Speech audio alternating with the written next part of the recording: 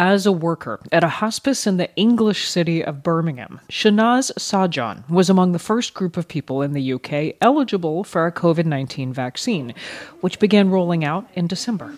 And they asked me, "Oh, Shanaz, are you going to have it?" And straight away, I just jumped and said, "No, of course not.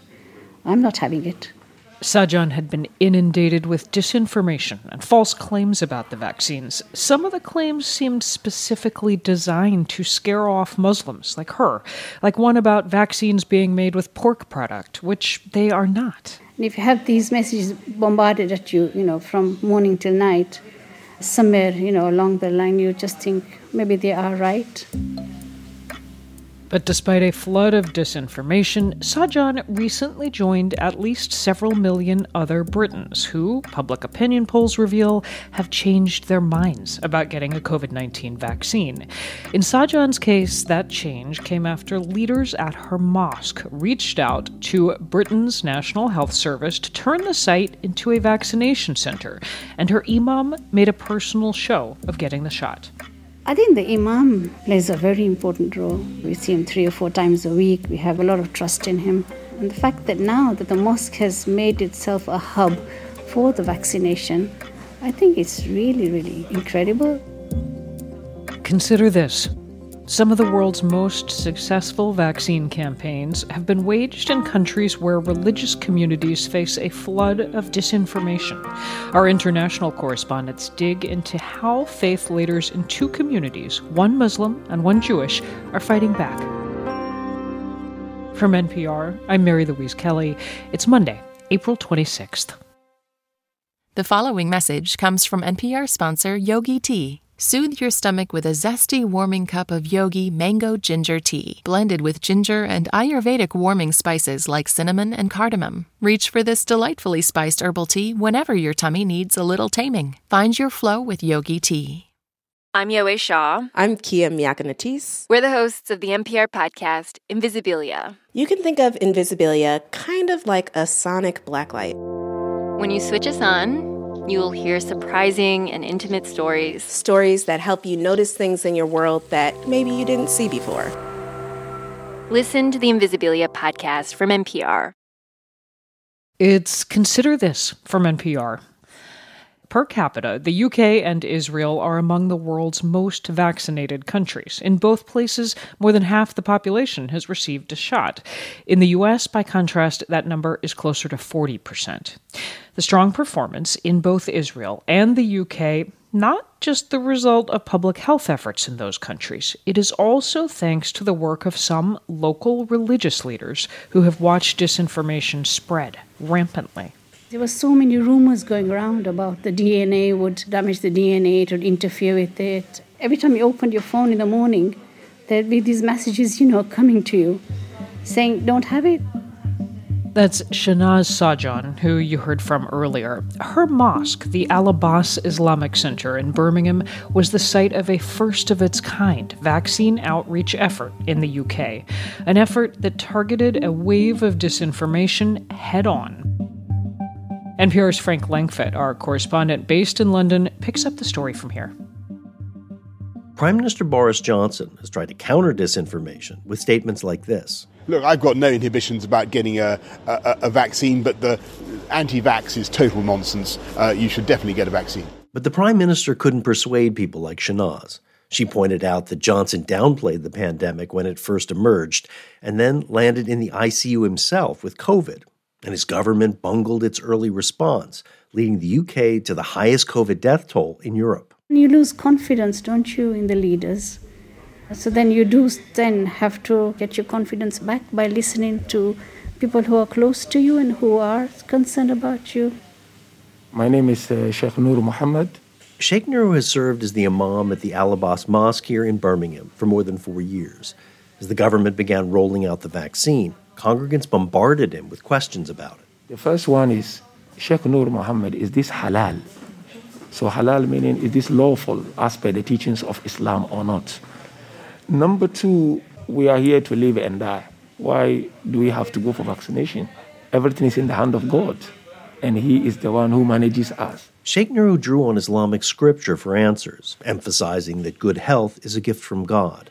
And during his online Friday sermons, he hammered away at disinformation. We should not allow conspiracy theories and fake news control and manage us. Let's rely on the experts, not someone throws something on Facebook. And let us take the advantage of this vaccine when the opportunities are given to us. The government planned ahead and acquired millions of vaccine doses, but millions of Britons were still skeptical. With the enthusiastic approval of the National Health Service, Nuru turned the mosque into a vaccination center in January, the first of its kind in Britain. But maybe the most effective thing he did was to get the vaccine himself. When I took it, it wasn't that easy. Even I had some close friends who said, why? Why did you rush for it? You should have waited. Let's see the reactions. I said, no. There is nothing to wait about. It paid off. Hundreds of congregants have received doses, and the mosque has delivered more than 15,000 doses to people in the area. Hello. Hi. Happy vaccination day. How'd the jab go? Yeah, fantastic. Didn't feel a thing. How are you? It wasn't just Sheikh Nuru railing against disinformation that changed thinking. People in the nearby community also saw friends and family members get the vaccine and remain healthy. Famida Begum said her mother, who arrived at her appointment with the help of a cane, is a good example. At the beginning, she was very hesitant to have it, but then her sisters have had it, other family members have had it, and I think when there's word of mouth and people haven't had side effects, it's just a bit of a confidence boost. We've seen a really big shift in vaccine hesitancy. Parth Patel is a physician and research fellow at University College London. He's analyzed a national survey which tracked attitudes towards the vaccine. About 86% of people who were unsure about taking a vaccine in December have gone on to change their minds. Patel thinks one reason is local leadership and says Sheikh Nuru's approach is instructive. Using the mosque as a vaccination centre, I think that's a really sort of significant event. It's about where is the message coming from? It's about trust. Is it the government telling you to get a vaccine, or is it the mosque up the road? That's quite different. Since Nuru's mosque opened as a vaccination center, more than 50 others have offered vaccines around the country. Kari Asim chairs a national advisory board for mosques and imams. When you are constantly urging people to take the vaccine, people are challenging you at times, saying, are you proxy for the government? Are you getting paid by the government to deliver this message? But as imams, we believe that this is not about the government or about the NHS. This is about saving lives. Asim says the tide began to turn in February. Locally, in some of the mosques, in one day, there are 150 people coming in who might not otherwise have come. The messenger is as important as the message in this pandemic. And there's another lesson about attitudes towards vaccines. People learn through watching what happens to others, and public opinion can change very fast. NPR's Frank Langfitt in London. Now, no country has vaccinated a majority of its adult population faster than Israel. Just like in the UK, Israel also had to deal with vaccine skepticism, particularly among some ultra-Orthodox Jewish communities. But there were key differences in how that disinformation was spreading and what officials did to fight it. Here's NPR's Daniel Estrin in Jerusalem.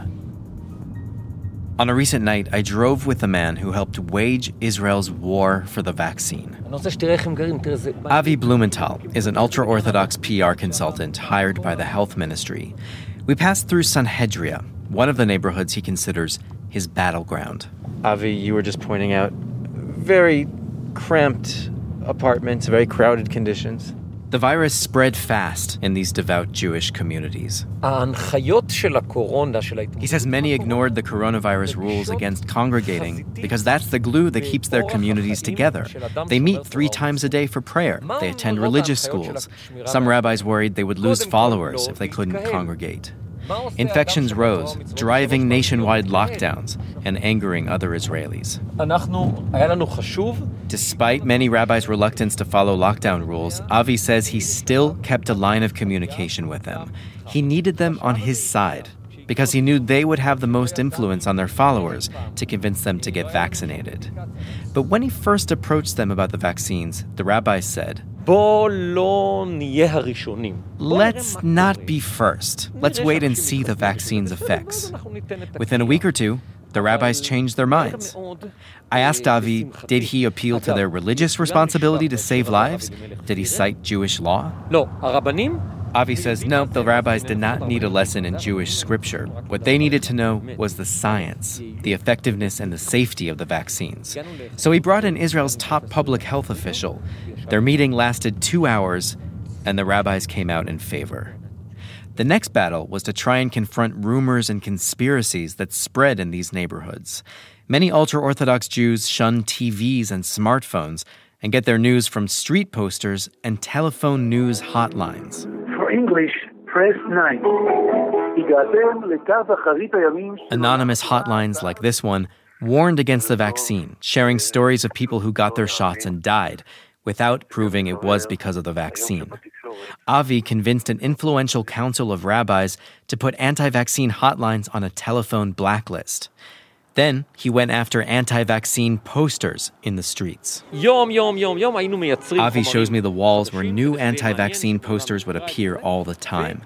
He hired neighborhood locals to cover them up with pro-vaccine posters that said things like, the leading rabbis of Israel have been vaccinated. He says the poster war lasted 2 weeks before his opponents gave up. Today, you have to look hard to find anti-vaccine posters in the streets. Despite all this work, what really helped turn the tide with many remaining skeptics was something unplanned, a funeral. 31-year-old Osnat Ben Shitrit was ultra-Orthodox and ran a wig and bridal salon. She was about to give birth to her 5th child. Osnat remained hesitant, even after doctors made up their minds and endorsed vaccines for pregnant women. Her husband Yehuda finally made her a vaccine appointment, but it was too late. She caught COVID and died. Her newborn died too. Yehuda, speaking through an interpreter, told me that is when the lies started to spread. All the various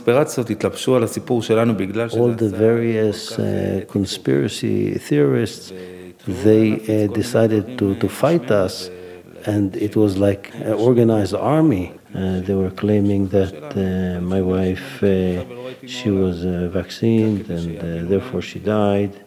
It was like they were twisting a knife in our stomach. And so the family set the record straight in interviews to ultra-Orthodox and mainstream media in Israel.